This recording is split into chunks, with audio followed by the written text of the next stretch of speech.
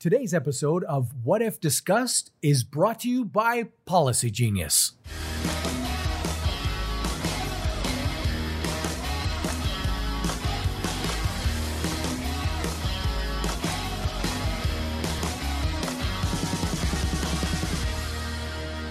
So Pete, how are you feeling today? I'm good. How are you? I'm good. You seem surprised that I'm asking you how you're doing. It's just an odd way to start. Not you say it every week, but it seemed like you were putting me on the spot for some reason. Well, I mean, in this case, I was actually concerned. I am concerned with how you're doing, but more in the context of energy. How are you feeling energetically? Well, I mean, here we're sitting in August of 2020 and just is this the tail end of the pandemic? Really? I don't know. I think like a lot of people who are working from home, not everybody's working from home, but I am. A lot of people are taxed. They've expended a lot of their energy. They're low. And I mean, I think most people would answer the question the same way. Most people feel they don't have enough energy. They could use more energy because at the end, we're all energy, including our planet. Okay, now I see where you're going with this. You're talking about, and because of probably the topic of today's show, everything is energy. Everything is energy, and in this case, how planets are sort of categorized according to the Kardashev scale, which is something we'll get into later. There are type 1, type 2, type 3 civilizations, and it's according to how much energy they can harness from, in this case, type 2, that you can harness from the sun. We have done a few Kardashev scale like videos on What If, and I don't recall, are we a type 1? Well, bad news. We're not a type 1 yet. We're actually type 0, which is not something that depressing. It feels depressing, but we have nowhere to go but up. Okay. Which is another way to look at it. It's kind of like type 2 would be more like solar power on steroids. Okay, solar power on steroids. So it's like the sun, but we're getting all of our power from the sun. We're able to harness all that power from the sun and store it too. Yes, right? and store it, which, as you can imagine, would allow us to do a whole bunch of things, not things that I would necessarily understand, nor did I really understand this prior to probably hours ago. But that's why we have guests on the show, because we want people to be able to come on and explain some of these complicated topics, like what if Earth became a type 2 civilization. And in this case, we're lucky enough to have somebody who's a bit of an expert on the subject and who we've also had on the show before. Yeah, we have. It's Professor Michio Kaku, who's extremely smart and well-respected and followed by a lot of people. And really one of the people who are most cited and quoted when you're talking about today's what if the Earth became a type 2 civilization. Michio Kaku is known as a futurist, a great communicator, and a popularizer of science. He first graduated summa cum laude from Harvard University in 1968 and received his PhD from Berkeley in 1972. Kaku has expertise in several fields, such as hadronic physics, supersymmetry, supergravity, superstring theory, and not superquantum physics, just quantum physics. He's also quite the media maven with multiple best-selling books to his name, including his most recent, The Future of Humanity. He also hosts 2 radio shows and appears regularly in television series exploring space, physics, and the future. He's currently the City College of New York's Henry Seamat Professor of Theoretical Physics, where he's been teaching for 35 years. Professor Kaku, welcome back to What If Discussed. Glad to be on the show. And we're always glad to have you. And for sure. As Peter and I talked about off the top, it's a complicated subject, this type 1, type 2 civilizations, if you don't know the Kardashev scale. Yeah. And of course, I think we did our best to try to understand it and explain it, but this is why you're here, because obviously this is something that you're considered one of the experts on this planet. So first of all, please clarify, what is the Kardashev scale and what is a type 1, type 2, type 3 civilization? Well, we physicists are tired of talking about flying saucers and little green men and speculating about life in space. I'm a physicist. We use energy to rank civilizations in outer space. A type 1 civilization is planetary. They consume all the energy that they receive from the sun. For example, they control the weather. A type 2 is stellar.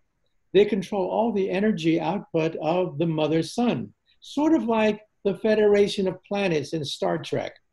They've colonized a few of the neighboring planets, neighboring star systems, but not much more. Then there's type 3. Type 3 is galactic. They roam the galactic space lanes. They can harness the energy of 100 billion stars in the galaxy, sort of like Star Wars. Star Wars would be an example of a type 3 galactic civilization. Now, what are we? Do we play with the weather, play with volcanoes, and play with earthquakes? Do we play with the sun? Do we play with black holes throughout the galaxy? No. We are type 0. We don't even rate on this scale. We get our energy from dead plants, oil and coal. But we are about 100 years away from attaining type 1 status. For example, the internet. What is the internet? It is the first type 1 telephone system to be unleashed in this century. What language will this type 1 civilization speak? Well, already English and Mandarin Chinese are the two greatest languages on the internet. And what is the European Union? What is NAFTA? What are all these trade blocs? The beginning of a primitive type 1 planetary economy. Now, if you keep this scale up, at what point will we attain type 2 status? That is, leave this solar system and start to explore the nearby stars. Well, you just take out a slide rule or a calculator. You can calculate that in just a few thousand years, we will be type 2 like Captain Kirk. Now, Captain Kirk lives in the 23rd century, so that's about right. A little early, but still well on the scale that Nikolai Kardashev formulated in the 1960s. Then you hit type 3 in about 100,000 years. Wow. And why is that? Because that's the energy that you attain, the Planck energy. The Planck energy is the energy of space-time. It's when space becomes unstable, wormholes develop, black holes, gateway, hyperspatial gateways through space and time. That's the Planck energy. The Planck energy is a quadrillion times more powerful than the Large Hadron Collider outside Geneva, Switzerland. And why do I mention that? Because once you attain the Planck energy, wormholes, maybe even time travel, is a possibility. Wow. Let's bring it back down to Earth and talk about type 2. I was asking off the top whether a type 2 civilization was simply like solar power on steroids. Yes. Now, I know you're not going to quote me in your next book as a genius insight, but how close is that idea to what type 2 means? Well, type 2 does not mean simply getting sunlight from the sun. It means playing with the sun itself. For example, a Dyson sphere would envelop the entire sun with a sphere to absorb 100% of the energy output of a star.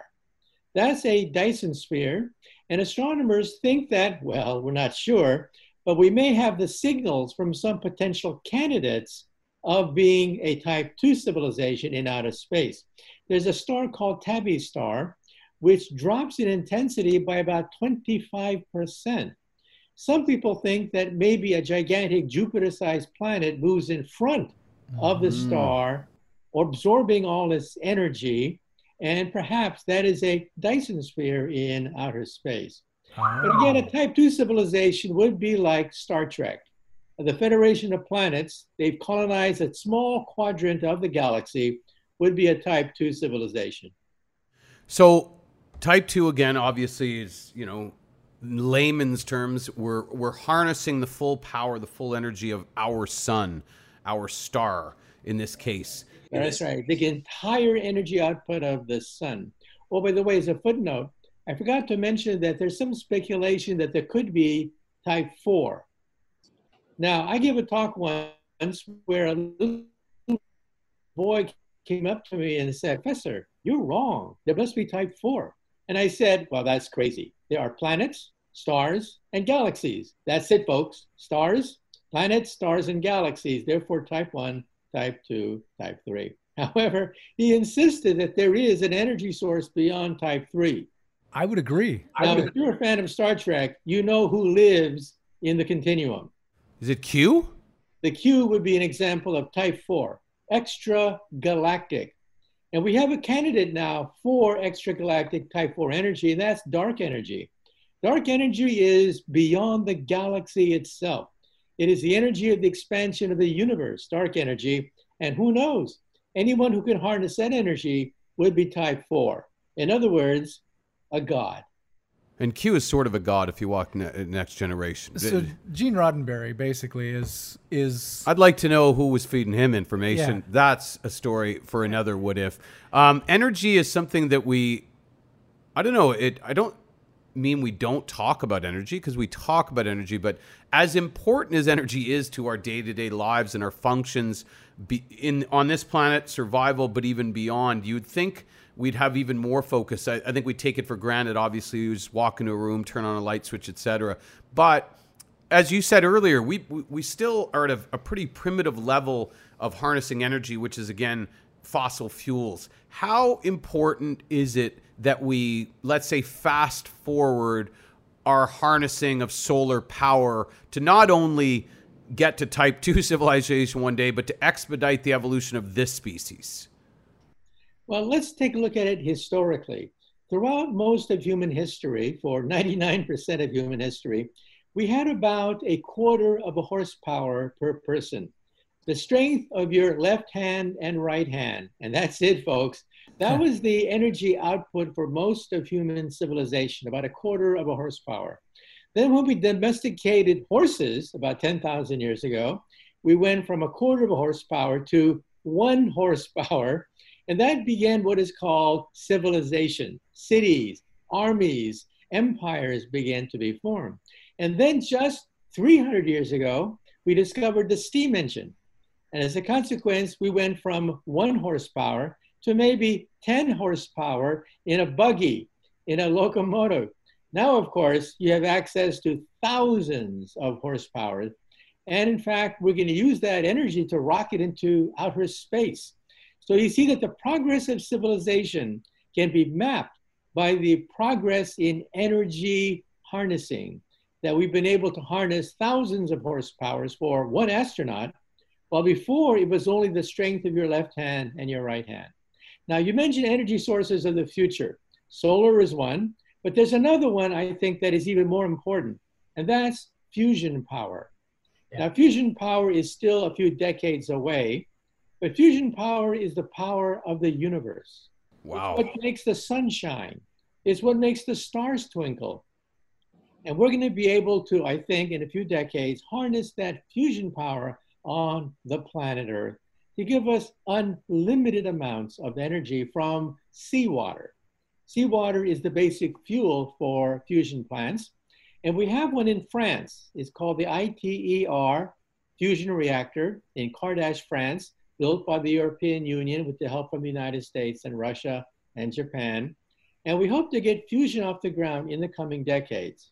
Now, fusion power is basically what the sun is creating. So if we can replicate fusion power on Earth, are we already a type 2 civilization?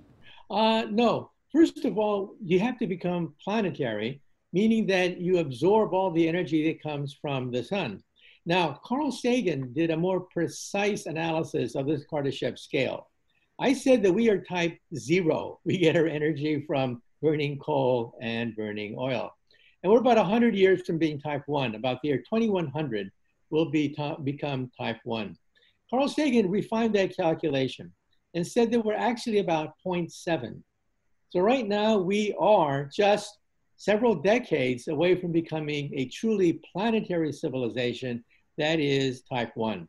But to become type 2, that is to join the Federation of Planets, that's still centuries to millennia away. Now, to get to type 1, what does it take? Does the world have to come together as one and have like a federation? Like, how do we get to type 1? Well, some people think, do you have to have a world government? And no, I'm a physicist. We're not talking politics. We're talking about energy production.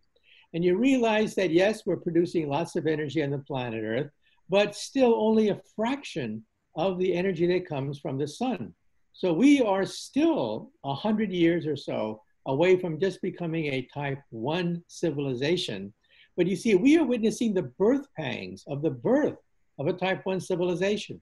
This is the greatest transition in human history. Wow. The transition from type 0, our present day civilization, to type 1 at around the year 2100, when we become a planetary civilization and harness truly planetary power. Not just fission power or oil, but fusion, solar, hydrogen, the whole works. That's what we become type 1. Well, just so we book you in it far enough in advance, I'd just like you to put in your calendar that when that happens, we'd like to have you back on the show. Because ideally, you and I would still be alive, Peter. We'd still be doing What If Discussed. But like right now, I would say let's just put a pin in that for now. Let's say we jump in the time machine and go right there, the What If time machine. Peter, start it up. Yes, we haven't used it in a while.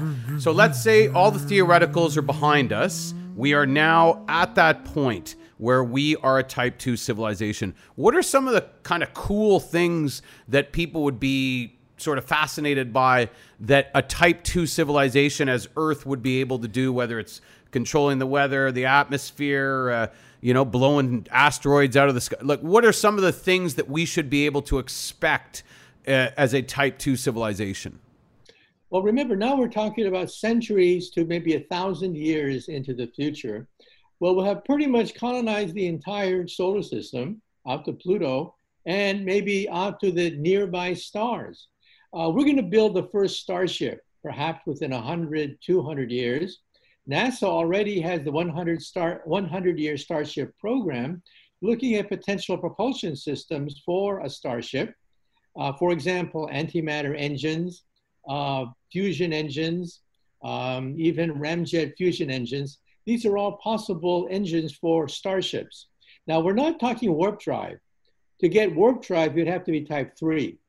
But by the time you're type 1 and aspiring toward type 2, this means building the first starships. So we're going to go far beyond the solar system and reach out to the nearby stars. There's even a program called the Breakthrough Starshot Program. Stephen Hawking, my late colleague, was a member of that program. And he believed that, yes, we should build the first starship, not in a few hundred years, but in this century, just in this century, build the first starship. Well, one of the great things about having you is that regardless of where we're at, individually or collectively, I'm always optimistic and excited after I speak to Michio Kaku, because you see the future in such a way that is, especially in these times, encouraging and exciting and wow. It gives us a reason to sort of, look forward beyond our sort of day-to-day problems and be excited about the future. It's interesting because we talked about, Homo sapiens being around for 200,000 years. Yes. And Professor Kaku saying, all you had for power was, half a horsepower. Yes. And now we're 100 years away, probably. Yes. And I mean, 100 years away, we couldn't fly. Or sorry, 100, a little over 100 years ago, we couldn't fly. So, and then, 50 years later, 60 years later, we're sending people to the moon. So incredible. As you are always adept at doing, you get us sort of steered in the right direction. We're going to have Professor Kaku on later. If you want to listen to this full in-depth interview beyond our conversation that we just had,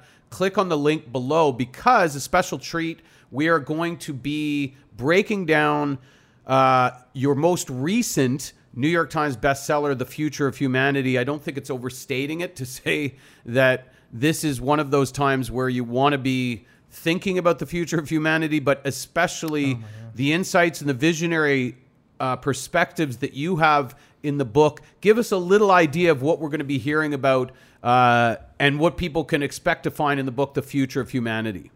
Well, the dinosaurs did not have a space program. That's why they're not here today. There are no dinosaurs joining us for this interview today because they got wiped out. They were clueless. They didn't know what hit them. Well, we do have a space program, and it's inevitable that we're going to have crises. For example, volcanic eruptions, meteor impacts, pandemics.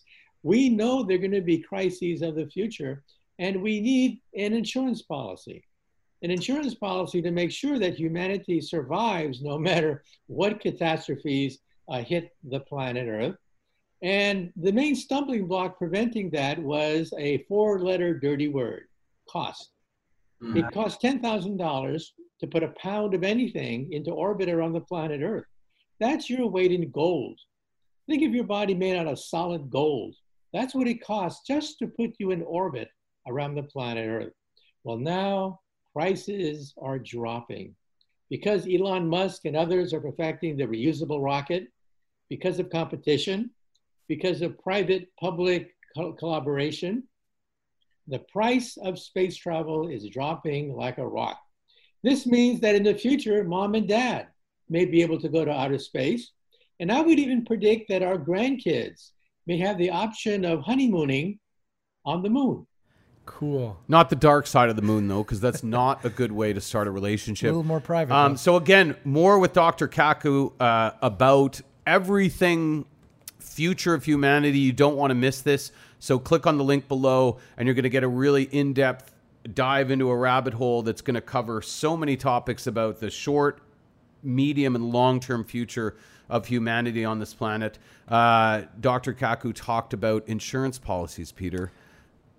It sounds like the perfect segue to talk about our friends at Policy Genius. Well, Professor Kaku is not necessarily an insurance salesman, but he is a genius. He's possibly not a policy definitely genius. Not a policy genius. Well, Policy Genius is an insurance marketplace, and there comes a time in life when it becomes evident that people need some life insurance. But the world being a little topsy-turvy right now. It certainly is. Pandemic, it's a deadly pandemic, and you might be thinking, okay, well, can you buy life insurance when there's a deadly pandemic? Is it inflated? Will they cover me? Yeah, exactly. Well, the short answer is yes. You can buy life insurance during a pandemic, and if you have loved ones, depending on your income, it's a really good idea. Best place to go for the best rate? Policy Genius. Policy Genius, like I say, is an insurance marketplace. They're in contact with the life insurance companies on their platform every day, keeping track of the insurance market so that you don't have to. They've got the expertise to cover you quickly and at the best price. They compare quotes from the top life insurance companies all in one place. Just takes a few minutes to compare quotes from the top insurers, and that saves you a lot of legwork, and it saves you a lot of money. Yeah, up to $1,500 or more per year by using Policy Genius to compare life insurance policies. So if you're looking to buy life insurance, but you're not sure where to start, head on over to policygenius.com. They'll get you and your family protected and hopefully give you one less thing to worry about. Which, as we acknowledged before, as the sort of segue to the future of humanity with Professor Kaku, unfortunately, it feels like there's lots of things to worry about. But I suspect you have that ability, Professor Kaku, to always focus on the glass being half full. The book, The Future of Humanity, for those people who haven't been able to read it at this point, what do you dive into? What do you cover? And is it overstating it right now to say that we've never been at a bigger inflection point in the history of humanity? Is that fair to say? Yes, well, we're entering a new era in this space program. The first era, well, NASA was great, but NASA became the agency to nowhere. We just spun wheels. We didn't really go anywhere for the last 50 years. And now, because of private-public partnership, reusable rockets, billionaires footing the bill for a lot of these things, we're entering the next golden era of space exploration. So in my book, The Future of Humanity, I take us about 1,000 years into the future, when we become a mature type 1 civilization and are on the brink of becoming type 2. So I talk about what it would be like when we terraform Mars, when we go beyond to Titan, and we build the first starships. And toward the end of the book, I even speculate about what it would be like to become type 3. At that point, we have the possibility of maybe, just maybe, time travel, hyperspatial travel, travel through space and time. When we become masters of space and time. So I end the book by talking about the end of the universe, that one day the universe will die. And hopefully by then, we will be able to have enough energy to create a lifeboat, a hyperdimensional lifeboat to take us from our dying universe to a young, vibrant universe and we can mess up that universe as well. Yeah. Wow. To say visionary might not be a strong enough word. So you write about the future a lot in your books. You've done the physics of the future of the mind, and of course, as we mentioned, the future of humanity. You're often referred to as a futurist and one of the best. So I'm assuming, although grounded in the reality of today, you're optimistic about the future of humanity, maybe short term, maybe not so much in the long term when we all die? Well, I think the smallest unit of history is the decade. And when you go back in human history, decade by decade by decade, you realize, oh my God, incredible technological, social, historical changes every decade. But we are humans, we divide things up week by week. And therefore we get frustrated, depressed, pessimistic, whatever. But look at history decade by decade. Realize that just a few hundred years ago, Isaac Newton worked out the laws of mechanics for the first time in human history. All of a sudden, we understood why things move, how planets move. We begin to understand the motion of the universe. And then just within the last century, we worked out the quantum theory, which gives us transistorized computers, which gives us the laser beam, which gives us all the wonders of modern technology, all within one human lifespan, the past 100 years. And so you realize the enormous breakthroughs we've made, and this is just the beginning. Hold on to your hats. This is just the beginning, as I talked in my book about quantum computers, about matter, antimatter engines, about ramjet fusion engines that run forever. This is just the beginning of the next era. Wow. Yeah, here at What If, we've gone down a lot of those same rabbit holes in our videos, and our viewers and our listeners, they never seem to tire of the many hypotheticals about our species and our universe. I'm curious, though, as you speak, it's easy to feel these days that we know a lot, but how much would you say we know relative to what there is to be known in the future? Well, 100 years ago, they wanted to close down the patent office because they thought that everything that was to be discovered was discovered. Wow. Then, of course, we discovered relativity and the quantum theory, and all hell broke loose. But now we have a pretty good understanding of the quantum theory and relativity. And so we have four fundamental forces that rule the universe: gravity, electricity, magnetism, and the two nuclear forces, the weak and the strong. Four forces. And we have a good handle on all four of them. We know all the laws of physics down to a fraction of the size of a proton, out to the edge of the universe itself. Now, beyond them, we don't know. That's where we have to go to something called string theory, which is what I do for a living. That's my day job, working on string theory. So string theory takes us beneath the size of a proton and far beyond the edges of the known universe, where we might have wormholes, hyperspace, higher dimensions, and of course, to understand the multiverse itself. So we have a pretty good understanding of physics from the inside of a proton all the way out to the expanding universe. That's why I can be relatively confident that my predictions are correct. Yeah, and I mean it's wild stuff, especially as we kind of sit here today. But it's not beyond the grasp because, like you said, the science is already there. Your book talks about sort of a lot, like Peter said, a lot of the greatest hits from even What If, terraforming planets, interstellar Dyson travel, sphere. Dyson spheres, those types of things. It also talks about immortality, and I remember Aubrey de Grey, he's a renowned ageologist, for lack of a better way to say it. He's fond of saying that the first person that will live to be 1,000 is alive right now. Is that correct? And is it me? I think it's possible. You see, there's no law of physics that says that we have to die. I mean, why do we die anyway? We die because of the buildup of error. That's called death. Error builds up in our DNA, builds up in our cells. Cells become sluggish, and eventually they stop, and that's called death. And so in some sense, we are programmed to die by the second law of thermodynamics. But the second law of thermodynamics has a loophole in the second law of thermodynamics, entropy. And that loophole is if you had energy and information from the outside, you can reverse entropy and cheat death. And in some sense, perhaps live forever. And that outside information could be the form of genetic engineering. And so we may be able to control our genes because in some sense, we are programmed to die by the second law of thermodynamics.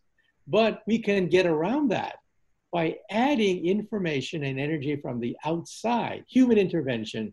And this is where genetic engineering, CRISPR technology, gene therapy, designer children, this is where the whole floodgates is now opening up right before our eyes. Wow. And I mean, probably an extension of that would be transhumanism. Some people see that integration of tech and sort of organic humanity as being inevitable. And some people are even excited about. You've talked on our show before about BrainNet and that sort of future scenario where the internet is literally part of us. But as you would imagine, and I'm sure you've come across this before, there's some people that hear that and are not as excited and as optimistic as you might be about that. What do you tell somebody who's listening right now or is watching right now to reassure them that that is actually a positive, progressive development in the human evolutionary story versus something that's, I guess, a little less comforting? Well, I remember years ago, I bought my first answering machine. Remember that? It's a clunky device. You'd hook it up to your telephone. You've reached Dr. Kaku. Anyway, I bought my first answering machine. And the first message I got was from a fellow professor of physics. And he said something I'll never forget. He said, "How dare you? How dare you insult me by recording my voice? This is inhuman, it's mechanical, it is against human nature, it is against humanity itself, getting you an answering machine." Well, today, of course, how can you live without an answering machine? So when I talk about these technologies, at first, the reaction of many people is, I'm afraid, I'm scared. Oh my God, I don't understand all this stuff. It's way beyond me. I'm trapped. That's stage one. Stage two is, hey, I can use this. This is rather useful. I can communicate to anyone on the planet Earth, send any document I want, download any movie I want anytime. Stage three is when you say, I knew it all along. I created it. It was my idea. I've been talking about this for years, and it's about time they caught up to my imagination. That's stage three. So where are we now? I think we're perhaps in stage two, when we begin to realize that, hey, this technology is useful. I can use this technology. I can make a business around it. I can educate people. I can disseminate my point of view with this technology. And eventually we'll be in stage three. Ha, I knew it all along because I created it. Professor, before we let you go, maybe you could just tell us what is the future of humanity and where can people buy your book? Well, you can get it online, but of course you can go to the bookstore and get a copy of the book. And by the way, next year I'll be coming out with another book about what I do for a living, which is string theory, which is the theory of everything.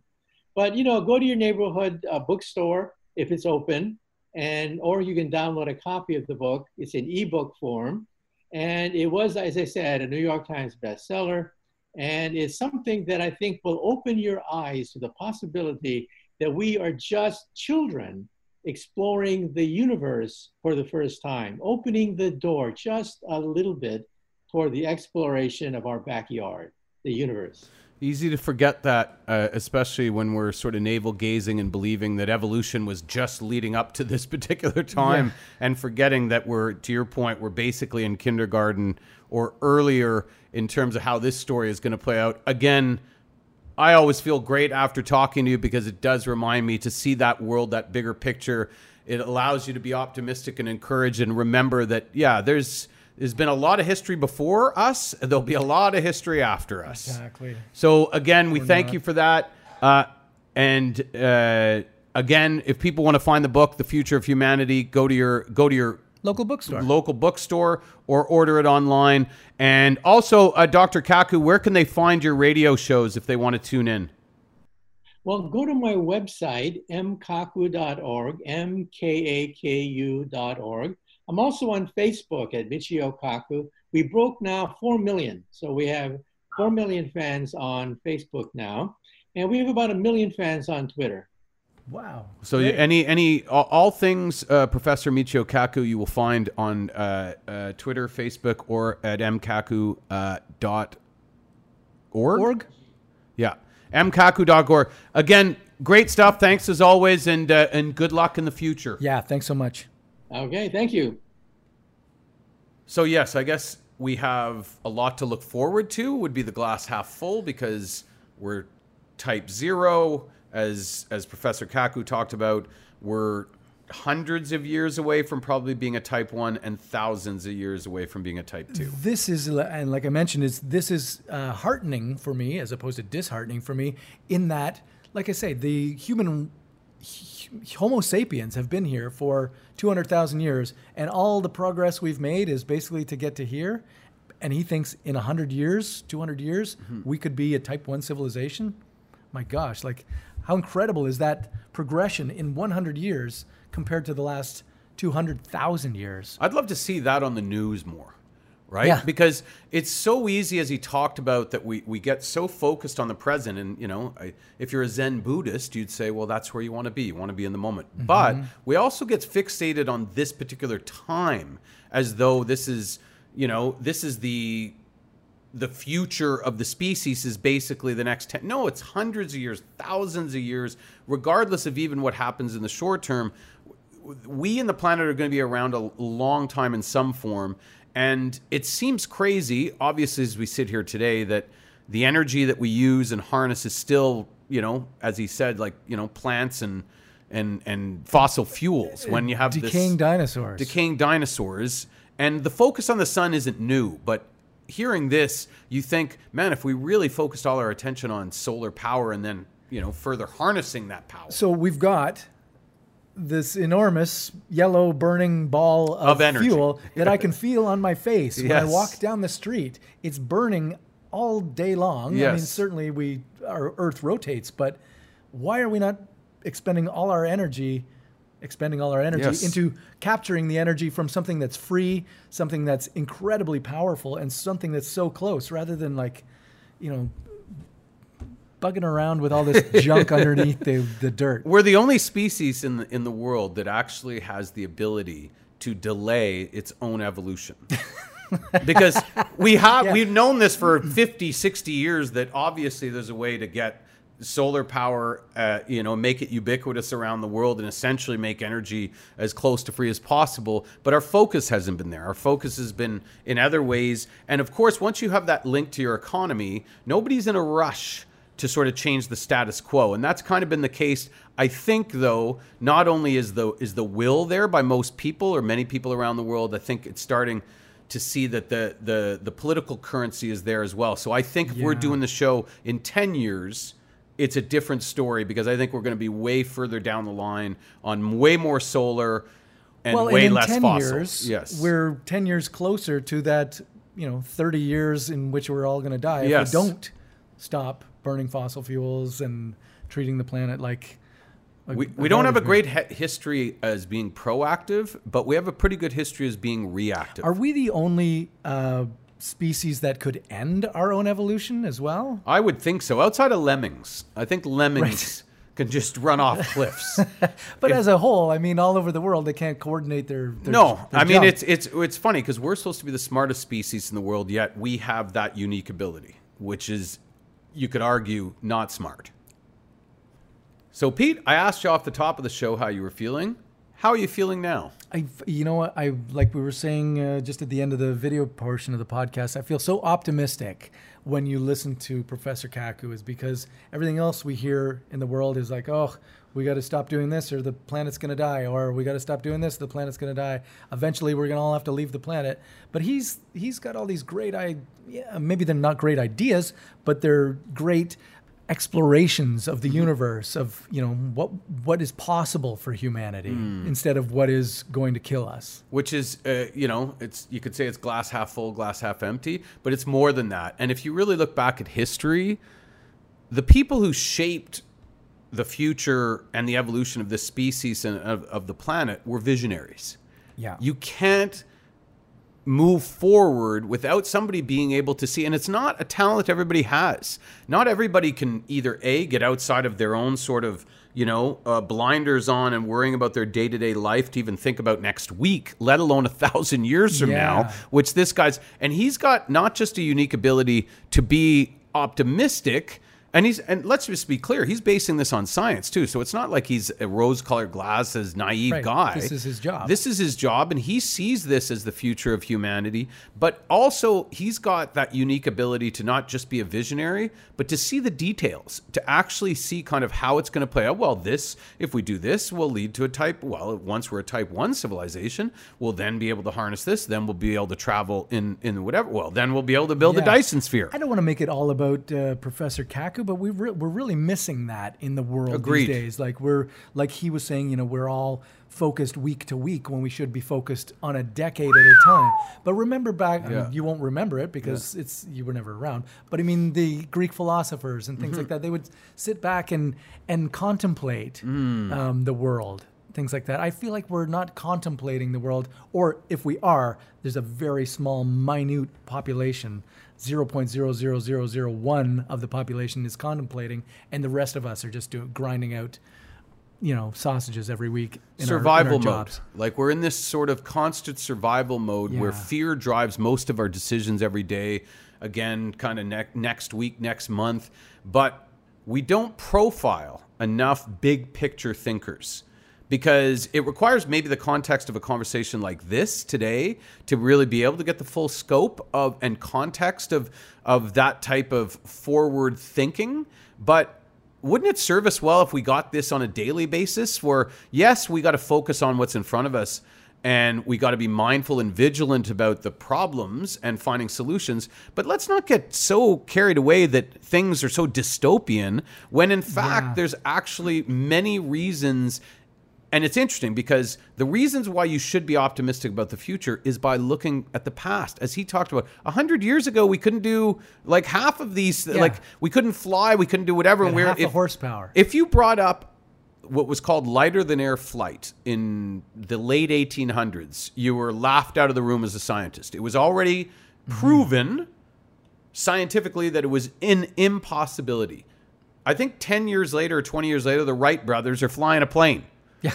So this is one of those things you got to remember that if we didn't think we could do that and then years later we could, what don't we think we could do in the future that in 100 years we're going to be like, wow, who knew? We should start treating futurists and people who have great ideas, we should be putting them on a pedestal as they are discovering things rather than after they've discovered. Like you mentioned, the Wright brothers, they were laughed at until they created this. Galileo was laughed at until, posthumously. Yes. Yeah. Sorry, we were wrong. We're going to issue a stamp in your name. Yeah. So maybe more Michio Kaku, maybe less Instagram influencers. Oh my gosh, please. I can't imagine that that's going to live 1,000 years into the future, is it? Let's hope not. When we're on a Dyson sphere, are we going to be taking Instagram pictures of ourselves? I can't imagine somebody setting up solar panels and a Dyson sphere around a planet also taking selfies. Yeah, I mean, it would probably be a great selfie, depending on it would be a great the selfie angle of your camera. Let's get back into some of the things that he was talking about. One thing is, you actually brought it up, was the first person who's going to live to 1,000 is already alive. And then he went into, there's no law of physics that says the human body has to die. It's an amazing thing because not only is death, quote unquote, solvable. Now, again, you'll always be able to get hit by a bus, but the actual breakdown of the cells that causes the degeneration and the erosion, essentially, of the physical structure is a solvable problem. It's not something that's solved, but there's certainly people like Kaku and other scientists who are devoting time and energy every day to figuring that out. The life expectancy for a male in North America 100 years ago, 1919, was 42. Today, it's essentially doubled. Yeah, so what would we expect without solving the cellular breakdown and telomeres and the oxygen in the cells? Well, already we could anticipate living to 140 or 150. And then beyond that, if we solve that other issue, yes, living to be 1,000. But you know what's interesting? Most people, when they hear that, the reaction that I've ever gotten when I bring that up is almost 100% exclusively negative. They wouldn't want to live to 1,000. They're immediately freaked out about it and just go, nah, I'm not interested. It certainly would change the way you do things, I think. If you had 1,000 years to live, like, would you still get married at, age 27 and probably live with 450. somebody or would you get married several times? Or, yes. You wouldn't have a job. Nobody has a job for life anymore, but Mm-hmm. what kind of job would you have that you could do for 900 years or 950 years? It completely changes the game. And obviously people will bring up, well, overpopulation and all these other things, so we can't have people living. I think we'd figure it out, because to your point, it isn't just about living to be 1,000. It would be about entirely redesigning how we live and why we live. And that's something that's hard to get our heads around in the short term. But again, with big picture visionaries like Michio Kaku, a lot easier after a conversation like we had today. Imagine seeing just the things we've seen in our lifetime, just the invention of, computers and cell phones and all that stuff. Imagine what you would witness over the course of 1,000 years. Well, that sounds like a story for another What If. It really does. We'd like to thank Michio Kaku again for joining us on What If Discussed. If you want more What If, well, you should sign up for the What If Explorers Club newsletter. It's got tons of cool science stuff and tells you more about what's going on behind the scenes here at What If, what Richard and I are doing, who we're talking to next time, what all the videos we're doing lately. To sign up for that, go to whatifshow.com. And hey, do you want to know how to survive a hurricane? You want to know how to survive a bear attack, or maybe being the last person on Earth? Well, subscribe to our new channel, How to Survive, on YouTube to find out. That's it for today's show. For Richard Garner, I'm Peter Smeechan, and we'll see you next time, or you'll listen to us next time on What If Discussed.